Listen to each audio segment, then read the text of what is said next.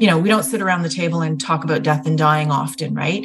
Or tragedy and serious illness. But there should be moments when we do think about these things because, as you and I both know, life can turn on a dime. Welcome to Radical Nurse Talk, a podcast that explores nurses' communication in serious situations and illness as a radical act of care. I'm your host, Patricia Strachan. How can we talk with patients and their families about a future that includes living with advancing illness, dying, and death? In today's conversation with Sandra Andreychuk, we talk about advanced care planning, the talk with seriously ill patients and families about the future, and how the widely lauded Serious Illness Conversation program can help nurses listen and respond. Sandra's nursing career has largely focused on supporting patients, families, and community with end-of-life care planning, educating and supporting healthcare professionals on caring with compassion for the dying patient, and navigating the moral, ethical, and legal landscape that people may encounter within the health system. Sandra holds a master's degree in science nursing and a master's degree in health science and bioethics. She worked for 16 years as a pediatric nurse practitioner and over 10 years as a healthcare ethicist. She's a master trainer in the Serious Illness Conversation program, which originated from Ariadne Labs in Boston, Massachusetts.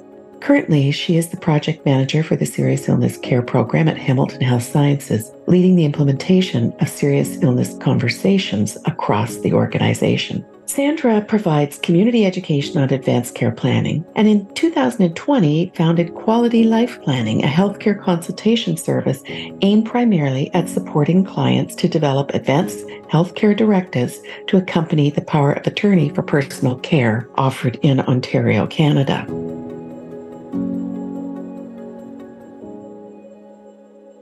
Welcome, Sandra. You bring such a rich and unique background to the important work that nurses do. And I'm so grateful that you've agreed to join me and talk about that. Yeah, absolutely. Thanks for inviting me. So to begin with, as you look back in your career, I'm wondering if there are conversations that stand out to you or situations that stand out to you as some of the really hard conversations that you've had with patients and or families? Oh, there's just so many, Pat. Like when I think about the challenges that we face in healthcare, I think one of the biggest challenges is communication. So, in just reflecting on that, I remember I had a situation where when I was working in the newborn intensive care unit, and making decisions for pediatrics is very difficult because they don't really have a voice of their own, right? We depend on the families and we depend on the parents, the health professionals to make decisions for this, very vulnerable, tiny little human being. And I remember that many people were coming in to make recommendations on what they think should happen. And the baby had a lot of different issues going on, with the brain, the heart, the lungs, the kidneys, the bowels. And every specialist came in and said, I can fix this, I can fix this, I can fix this. And nobody was really taking a step back and saying, what's the overall picture here? Like, yes, we can do all of these things. And and everyone's giving their own opinion within their own encapsulated specialty instead of looking at the whole picture. And I think it was a great example of how we were not taking a holistic approach to care. And when we stop and pause and say, who is this person as a whole? I think we have a different lens that we look through because we're not just looking at it through a disease lens. We're looking at it through a humanistic approach. And as that person as an entity and a complete whole versus bits and parts. So I think that, I remember kind of putting my hand up and saying, it feels very odd to me. And it was hard for me to articulate at the time what I was feeling. But I think in hindsight, I can express it now because I think stepping away from it and learning more about communication and our holistic approach to care and, multidisciplinary approach to care, I think that conversation that happened 20 years ago would probably look a lot different today. Thanks for sharing that and also being humble about your learning in that. How did you learn to have those conversations or to raise your voice as advocate? Yeah, courage. right? Humility, being able to be vulnerable and put yourself out there and be heard, right? Because I think it does take a lot of courage to put your hand up and say, I don't understand, or help me understand. And by that we learn, right? And I think, if one person's wondering, there's definitely somebody else in the room that's also wondering. And so for you to be the courageous person to put your hand up and say, I need more information. I had also great preceptors. Like when I was working in the neonatal unit, I know you remember back in those days when the nurse practitioner program was just in its initial inception, and McMaster University was really leading the way in this.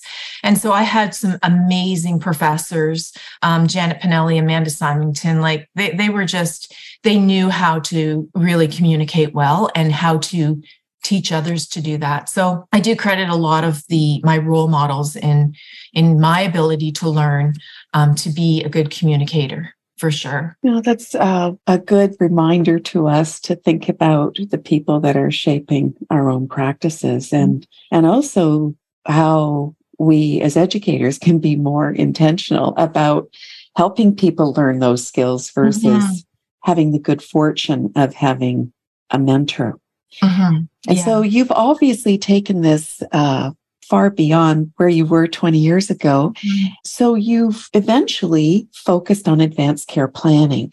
Can you describe what that is? Yeah, for sure.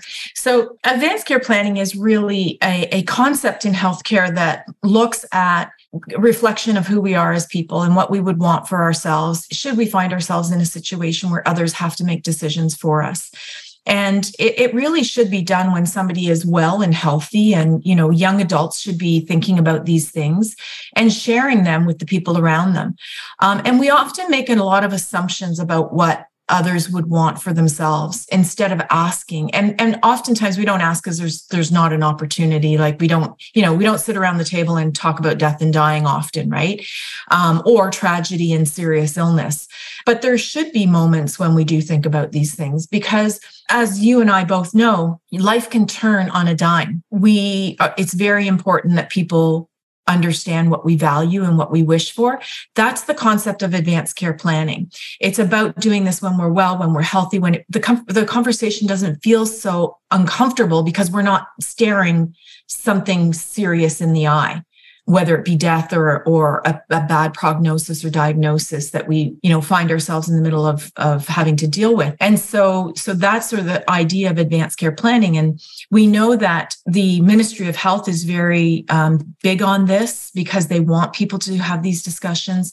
Our different colleges, the College of Physicians and Surgeons, the College of Nurses, the College of Social Work, it's all part of that standard of practice that we engage in these early discussions, and we encourage community members to do the same.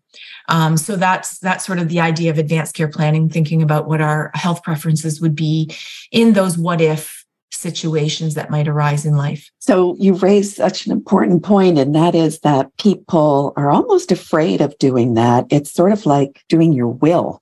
So many people avoid doing that as if it would bring on death. And sometimes to me, advanced care planning feels like that. I guess that, I always will say to people, you don't buy house insurance thinking your house is going to burn down, and we don't buy car insurance thinking, if I buy car insurance tomorrow, I'm going to get in an accident. We just don't do that, right? It's actually mandated that we buy, we insure our property if we have a mortgage, we insure our car if we're going to drive, but nobody's mandating that we have some insurance around what might happen to us should we get sick. And so it's this idea that, is it really taboo, or is it, it's like going on a vacation. You wouldn't plan a vacation and just hope for the best. You do lots of planning around that. We plan for everything. We plan for weddings. We plan for our funerals. We plan for our education. We plan for our vacation. But yet we get scared when we think about planning for our life as it evolves. And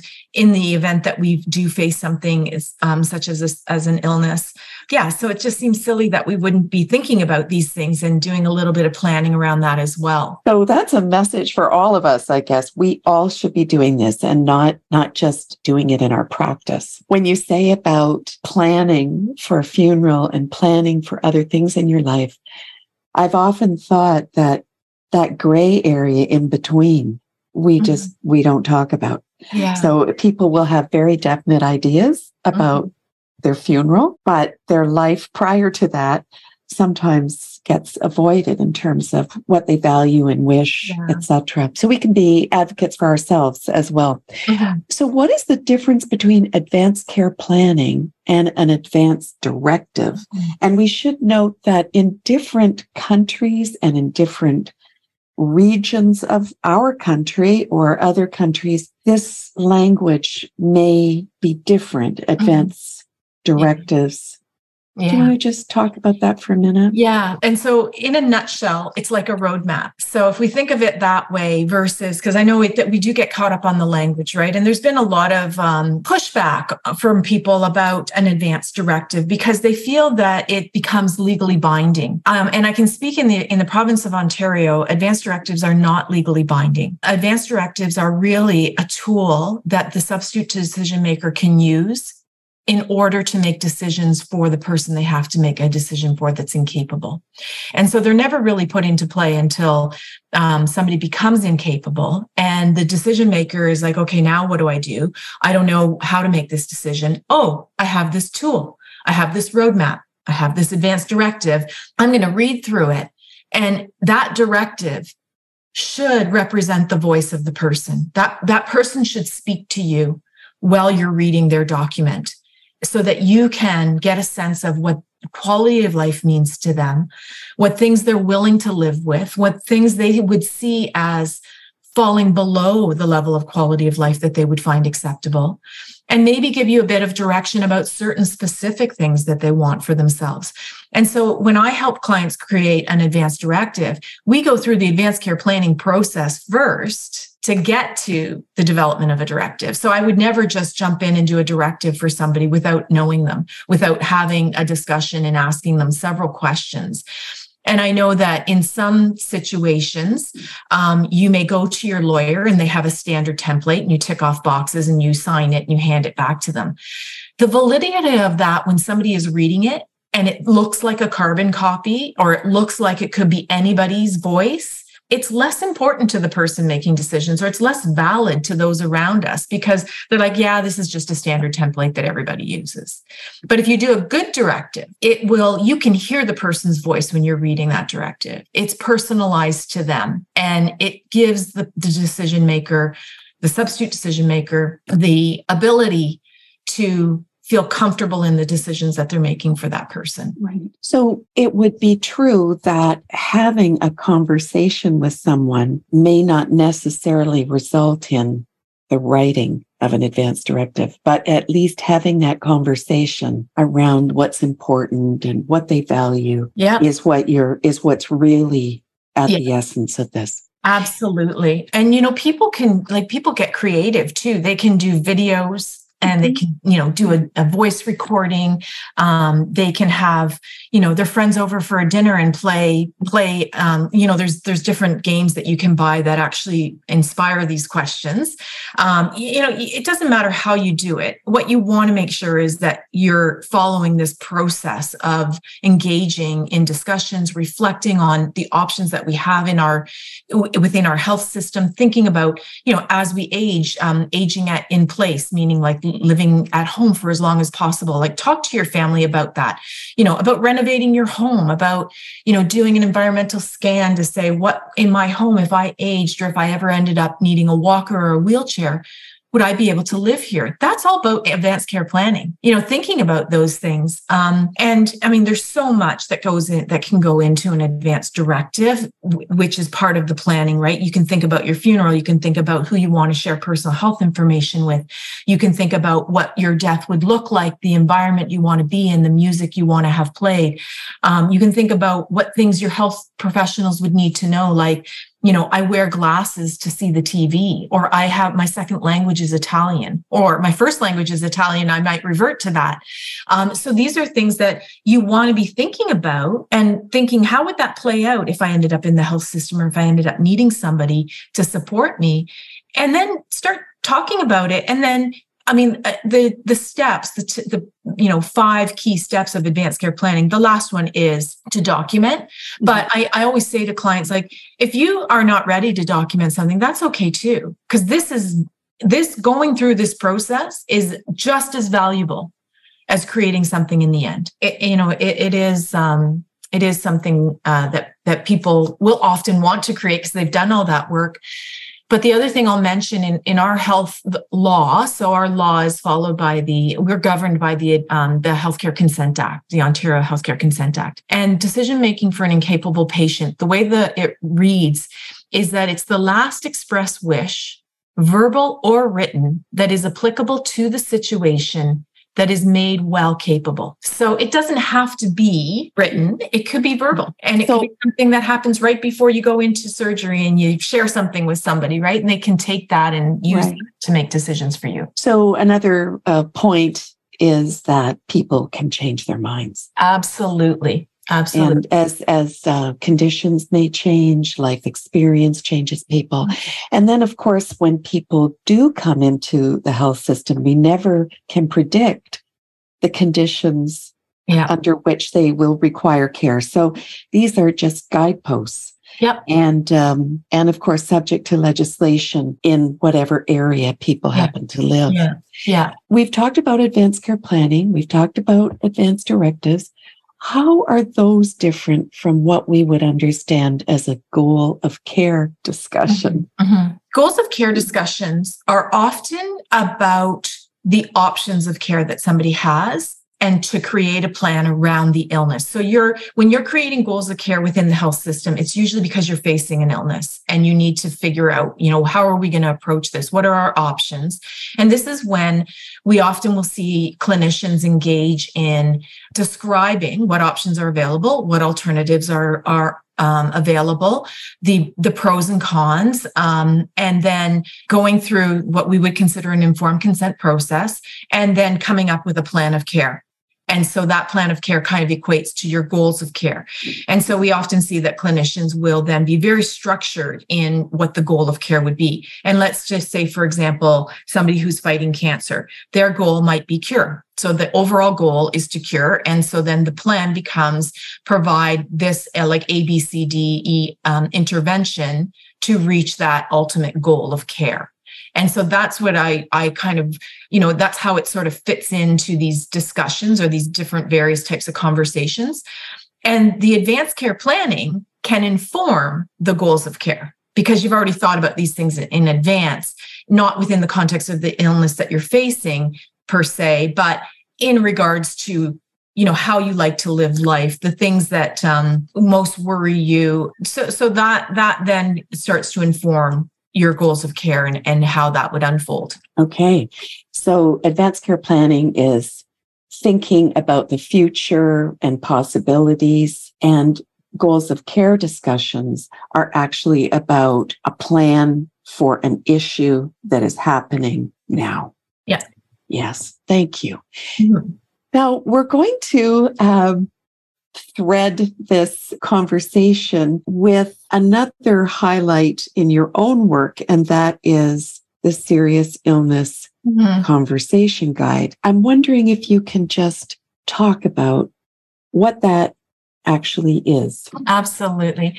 So when we think about serious illness and discussions that we have with patients and families, this looks different than goals of care because a lot of people will confuse the two. Well, I had a goals of care conversation, so I don't really need to have a serious illness conversation. So I'm going to go back to the beginning where I said this holistic approach to care, because a person is not just their disease, right? A person is so much more than their disease. It's like the iceberg, right? What we see when we deal with patients and families is just the tip of the iceberg, because we are seeing them within the context of the health system, dealing with their health issue. And so what we need to do is we need to take a step back and say, tell me more about who you are as a person. What are you most worried about? What is your greatest fear? Who are the people that are supporting you through all of this? How much do they know about your illness? How can we continue to improve your quality of living? Yes, we're doing the treatment for, that overall goal, cure, or whatever it might be. But what other things are going to help you live life to the fullest. That's what a serious illness conversation is about. They don't happen very often in the health system, independent of it, in and of itself. It might come up with other things. So when you're doing your initial assessment of a patient and you're understanding what their goals of care are, you might throw in some of these other questions that are about that holistic approach. But a serious illness conversation is about carving out time for that and making it very intentional. And not just throwing it into your day-to-day conversation, but to make it very intentional so that that person knows, I care about you, I'm in this with you, and I want to ensure that I have a really good understanding of who you are as a person. And I'll just give you an example. An example is, I'm going to use a woman with breast cancer. Okay, so a woman with breast cancer, her goal of care is cure. She's, let's say, 40 years old. She's got 3 little kids. And the team knows that we're doing everything we can to, radiation, chemotherapy, surgical intervention. We're going to try and make sure that this cancer goes away and never comes back. You sit down with that woman and you ask her, what are you most worried about? And she says, my children. I can deal with chemo. I can deal with radiation. I'm strong. I'm young. I came into this healthy. But when I look at my 3 little kids, that's where I have a hard time waking up in the morning and not knowing how to tell them why mommy's not here for some of the time, feeling like I've left them and they were too young to understand. So now we might have a different intervention that we're going to help with. Okay. So now we may say, we want to get child life specialists involved. We want to invite your kids to do a tour of the hospital to see where mommy is. We want to work with the team to maybe one of your little kids can stay overnight with you. And the nursing staff can help support that. So now this really stressful, horrible situation this mom's going through is now placated a little bit by us understanding more of what is most concerning to her, because we actually ask the question, what are you most fearful of? Okay, great example. If we can just go back a little bit, we're talking about a certain conversation that has been coined serious illness conversation. And when many of us hear that now, as this has become more widely known, we know what we're talking about. But in fact, someone could hear that term serious illness conversation and not understand that we're talking about a certain guide that was created. So can you just describe where it came from just briefly? And then we can also point people, if they wish, if they're not familiar with it, to a resource online. Yeah. Okay. Absolutely. So I'm going to say 2 names, Susan Block and Etoile Gwandi. Okay, so they were the ones that really started this initiative in what is coined Ariadne Labs. And Ariadne Labs is a kind of a test lab for really innovative things that happen in healthcare. They're very world renowned for the innovation that they do. Etoile Gwandi, Being Mortal, if you haven't read it, it's often on people's, best read book list. And so he just went out and said, he asked a number of different clinicians, how do I talk to patients? He was a surgeon. How do I talk to patients when I see them coming into the OR and I'm thinking, oh my goodness, why are we going through surgery for this patient when the outcome is so grim? Has anyone stopped to talk to them? And so gathering all of this information and working with Susan Block, who was a palliative care physician, they came up with this idea of a checklist, which we often use checklists in our health system, right? Like you think about the OR checklist, right? Like we go through everything so we make sure we're doing the right thing. So basically they came up with a checklist, which has become the guide. And this checklist is really leading or guiding your conversation so that you don't miss really important information when you're talking with your patients.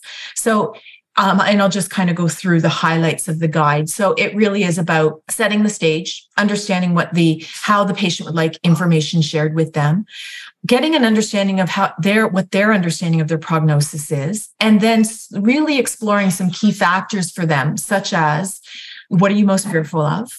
What worries you the most? Where are your sources of strength? How much does your family know about your illness? What are abilities that are so crucial to you that you can't imagine ever living without? And then being able to, with that exploration of those things that are not necessarily about their disease, but maybe more about how they're living life, to make some recommendations. And so that my example of, getting child life specialists involved, that's, that would be sort of a recommendation that would come out after this detailed exploration around what's most important to them. And then, ensuring that the patient at the end knows that you're there to support them through this.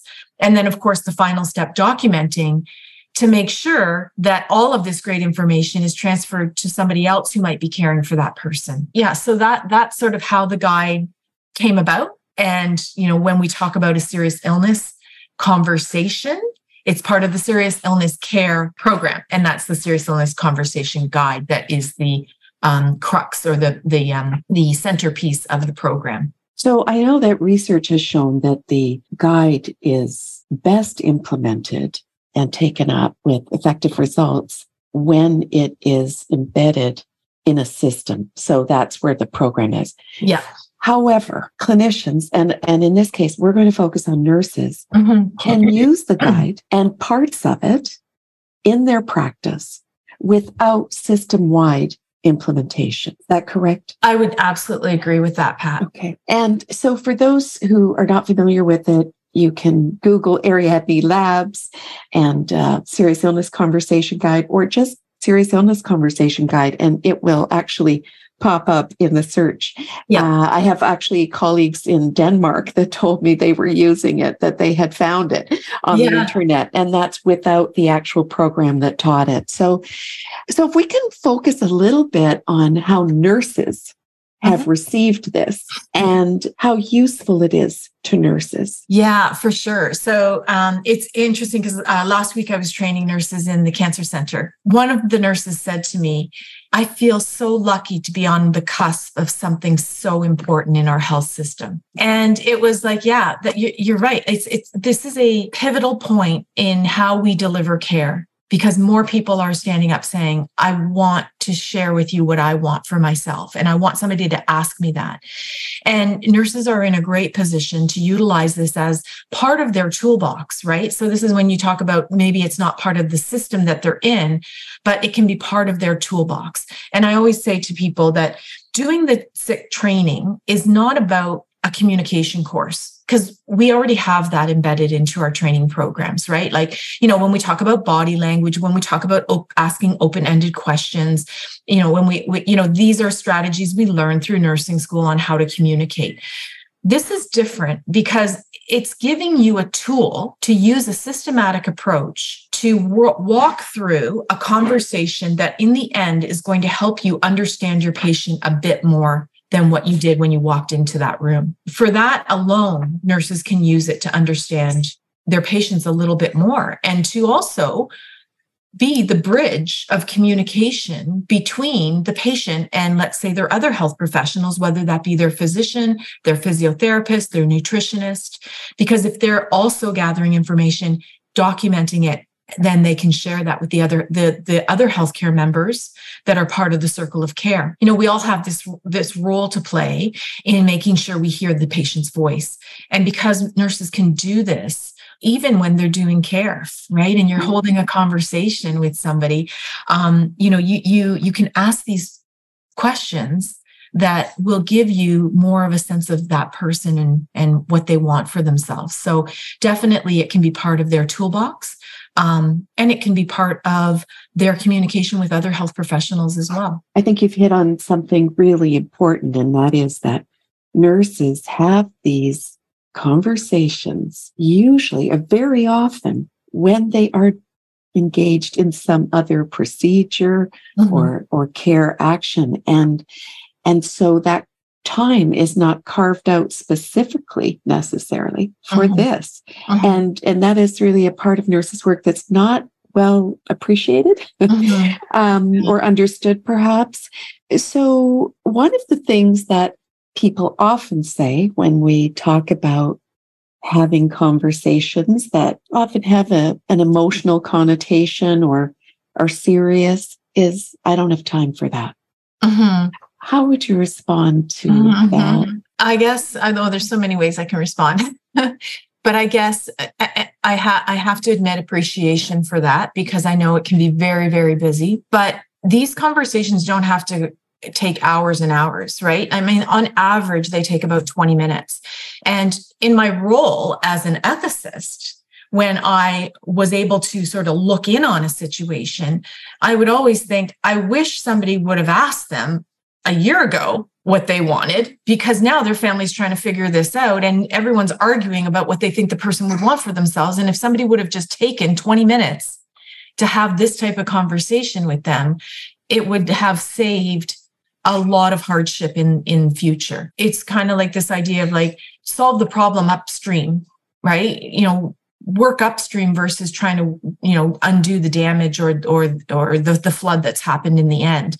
And it will save you a lot more work in the end. So I think that it's worth it to carve out the time and to make this part of your workflow. And that's part of the program, is to embed it into your daily workflow. And that's why sometimes it is better to actually designate a specific time for this, even though we can use these as part of our toolbox and as part of our ongoing conversation.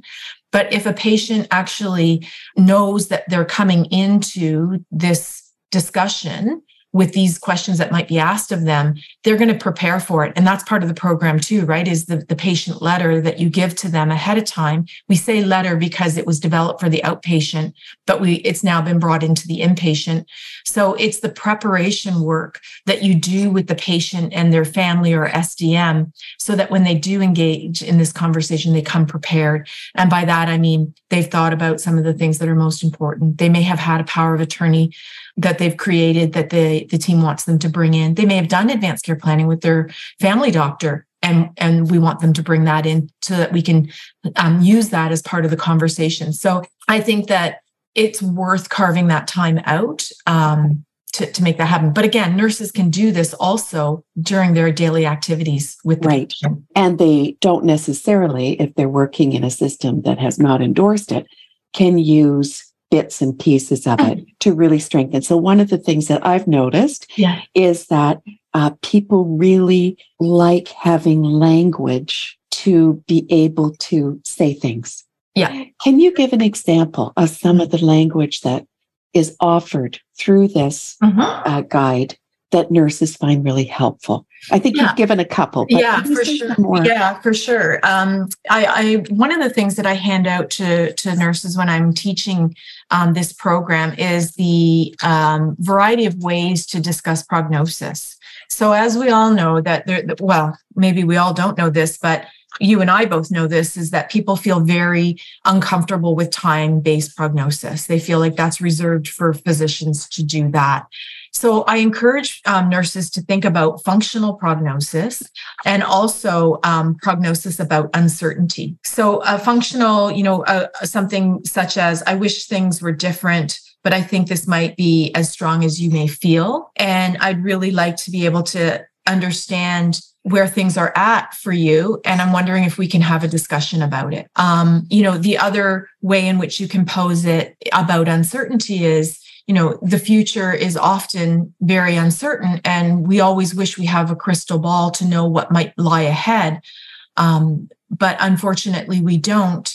And I am worried that this is the strongest that you might feel. And could we discuss this further? Another way in which to engage is, like, to start the conversation is, sometimes we have different tools, right, that we measure people's performance. So such as the palliative care performance, the frailty scale. You may say, I've noticed from the last time I saw you when I was on shift that you seem to be doing a lot more. And I've come in this shift, this, stretch of, let's say, 4 shifts I'm doing, and it really looks like things have changed for you.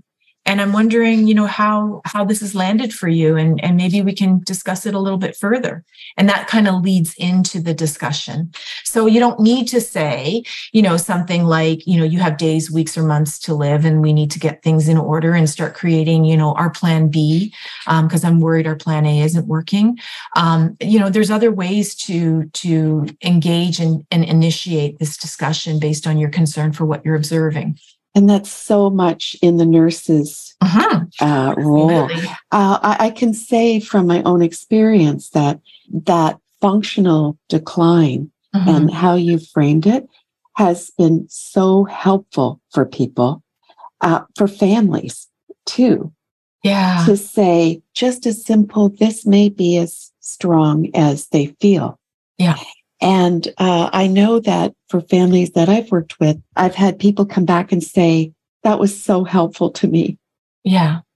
In thinking about the future and what we could be doing. And so if you're wrong, that's great. Things can look better. And it also introduced, it was a way that I could hear that I might need to think about some other things. And they've also told me that they've passed it on to other people and said that. Yeah. So it's a gentle way to invite other thinking. Yeah.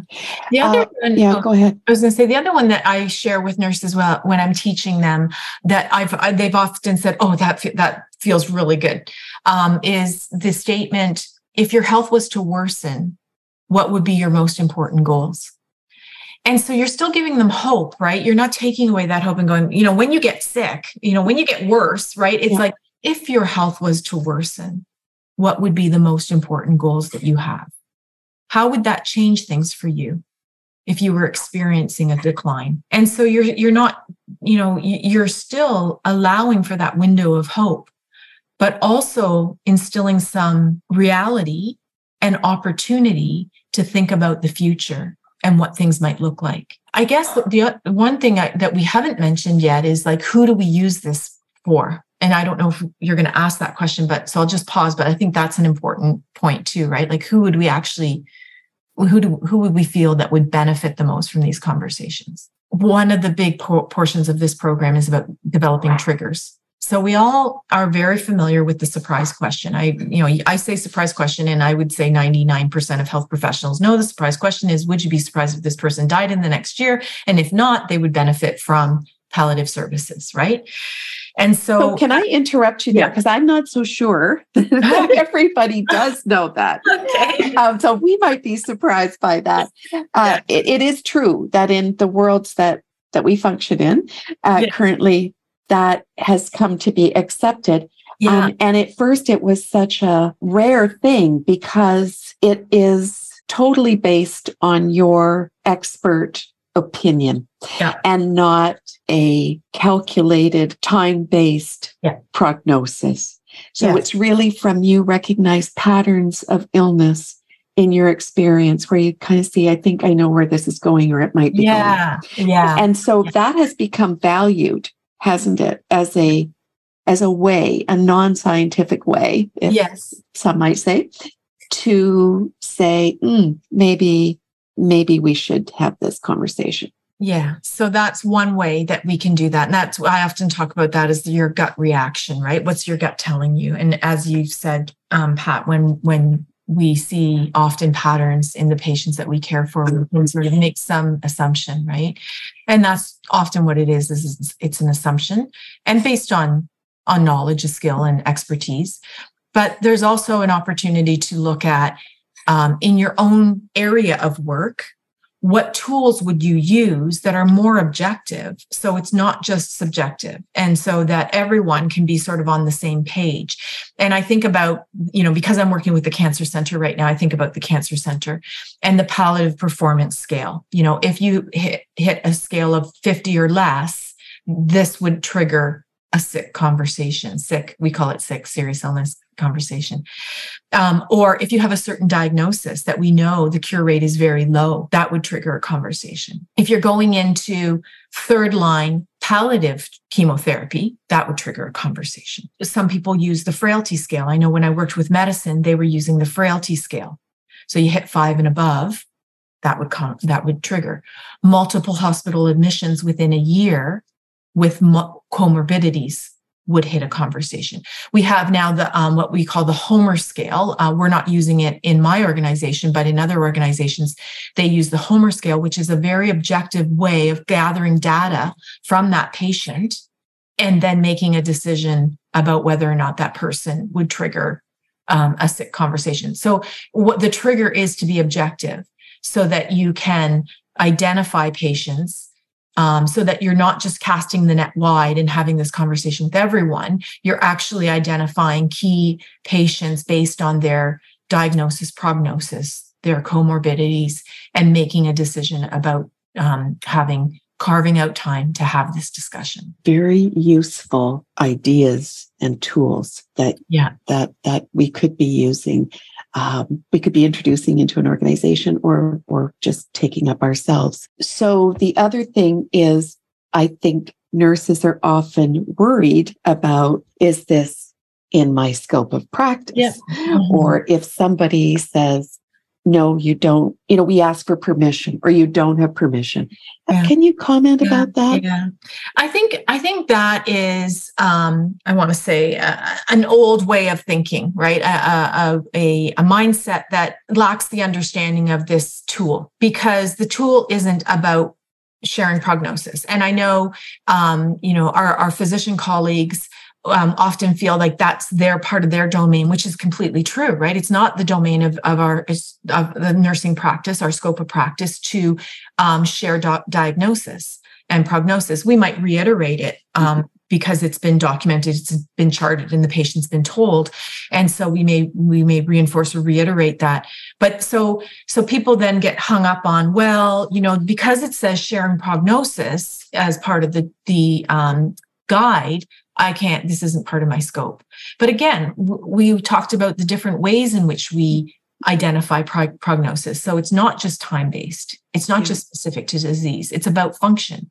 It's about uncertainty in life. Like our aging population, so much uncertainty there, right? And you're seeing UTIs and hospital admissions, decline, more and more comorbidities. This is that's perfect person to be having these discussions with, right? So it doesn't have to be about a specific prognosis. So I think when we wrap our head around that, then we can see where it falls into the nurse's scope of practice.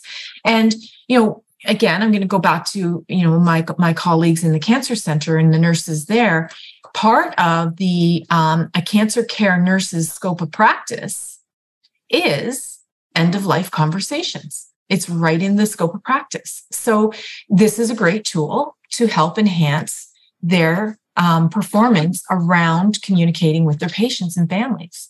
So it definitely is part of scope of practice. And again, it's different than a goals of care conversation, right? Where you're talking about the options of treating the disease.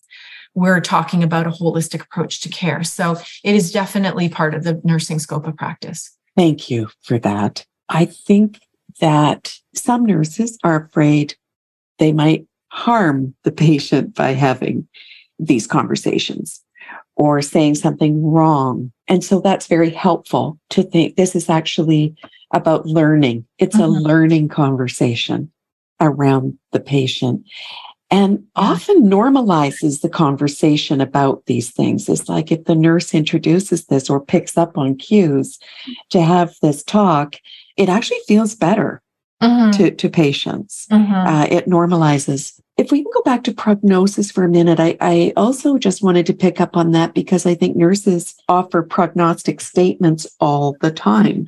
You're doing very well. This is how you may feel in a few days. It's likely many patients like you who have such a diagnosis often feel this way. It's a way to introduce future planning. So really, it's just an extension of that. Yep. And then delving a little bit more in the exploration, right? Right. So I've shared this with you. Now I want to know how you feel. I want to know what your thoughts are, where you want to go from here, right? So it's about sharing that prognosis and then doing further exploration. It's sort of a way to introduce the conversation. Another term that you used or phrase that you used that I've heard as very helpful is that wish, worry, wonder. Can you briefly talk about that? Yeah. So wish, worry, wonder is very helpful. I wish things were different for you. I worry that things might get worse. And I'm wondering what this means to you. So you're not taking away hope. You're instilling a sense of, in some ways, comfort by saying you're wondering what that person wants. So you're sharing with them that what they tell you is important to you. And you're also being honest by saying, I'm worried about you. Like, who doesn't want to be somebody to be worried about them, right? Like, you feel taken care of, right? So you've got hope, you've got care, and you've got commitment to be there for them. in that brief statement. And so it does really, I think, help people to phrase it properly. I think we could take that into different parts of our practice. So think about how you could incorporate that. And that wish, saying I wish, is standing in hope. Yeah. Right. Which is something that we never want to take away in That's whatever right. form That's right. that might be in. Yeah. Yeah. It does seem to be the health professionals' biggest concern, right, is taking away hope. But what I can say about that is that people's hope changes as they experience different things, right? And as time goes on, especially when somebody is facing an illness. And again, we're talking people that likely will not survive their disease, right? So their hope is going to change over time and what they're hoping for.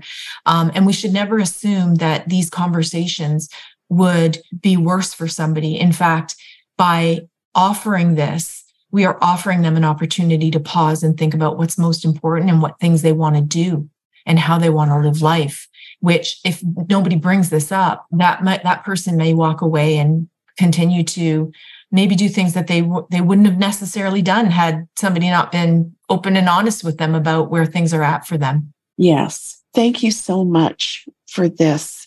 I'm wondering, as we look to close this conversation, something we could probably talk about for a long time, but what is it that you've mentioned some feedback that you've had from nurses? Is there anything that stands out to you that, in addition, nurses find very helpful or very challenging, or what they need in order to be able to feel confident in having these conversations with patients and families? I think the program itself, being able to do the role playing, I mean, that's part of the program, right? Is, to practice the tool and even to be able to practice it with your colleague, right? And get feedback from them.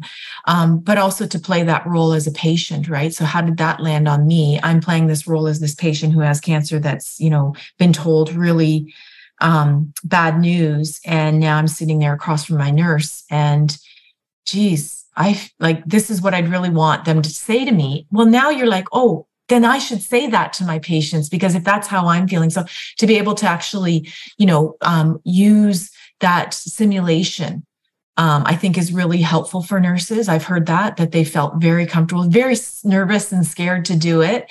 But then after often saying to me, oh, I'm so glad, that was so helpful. Like I honestly, Pat, have had very rarely have I had a nurse walk away saying, oh, that was a waste of my time.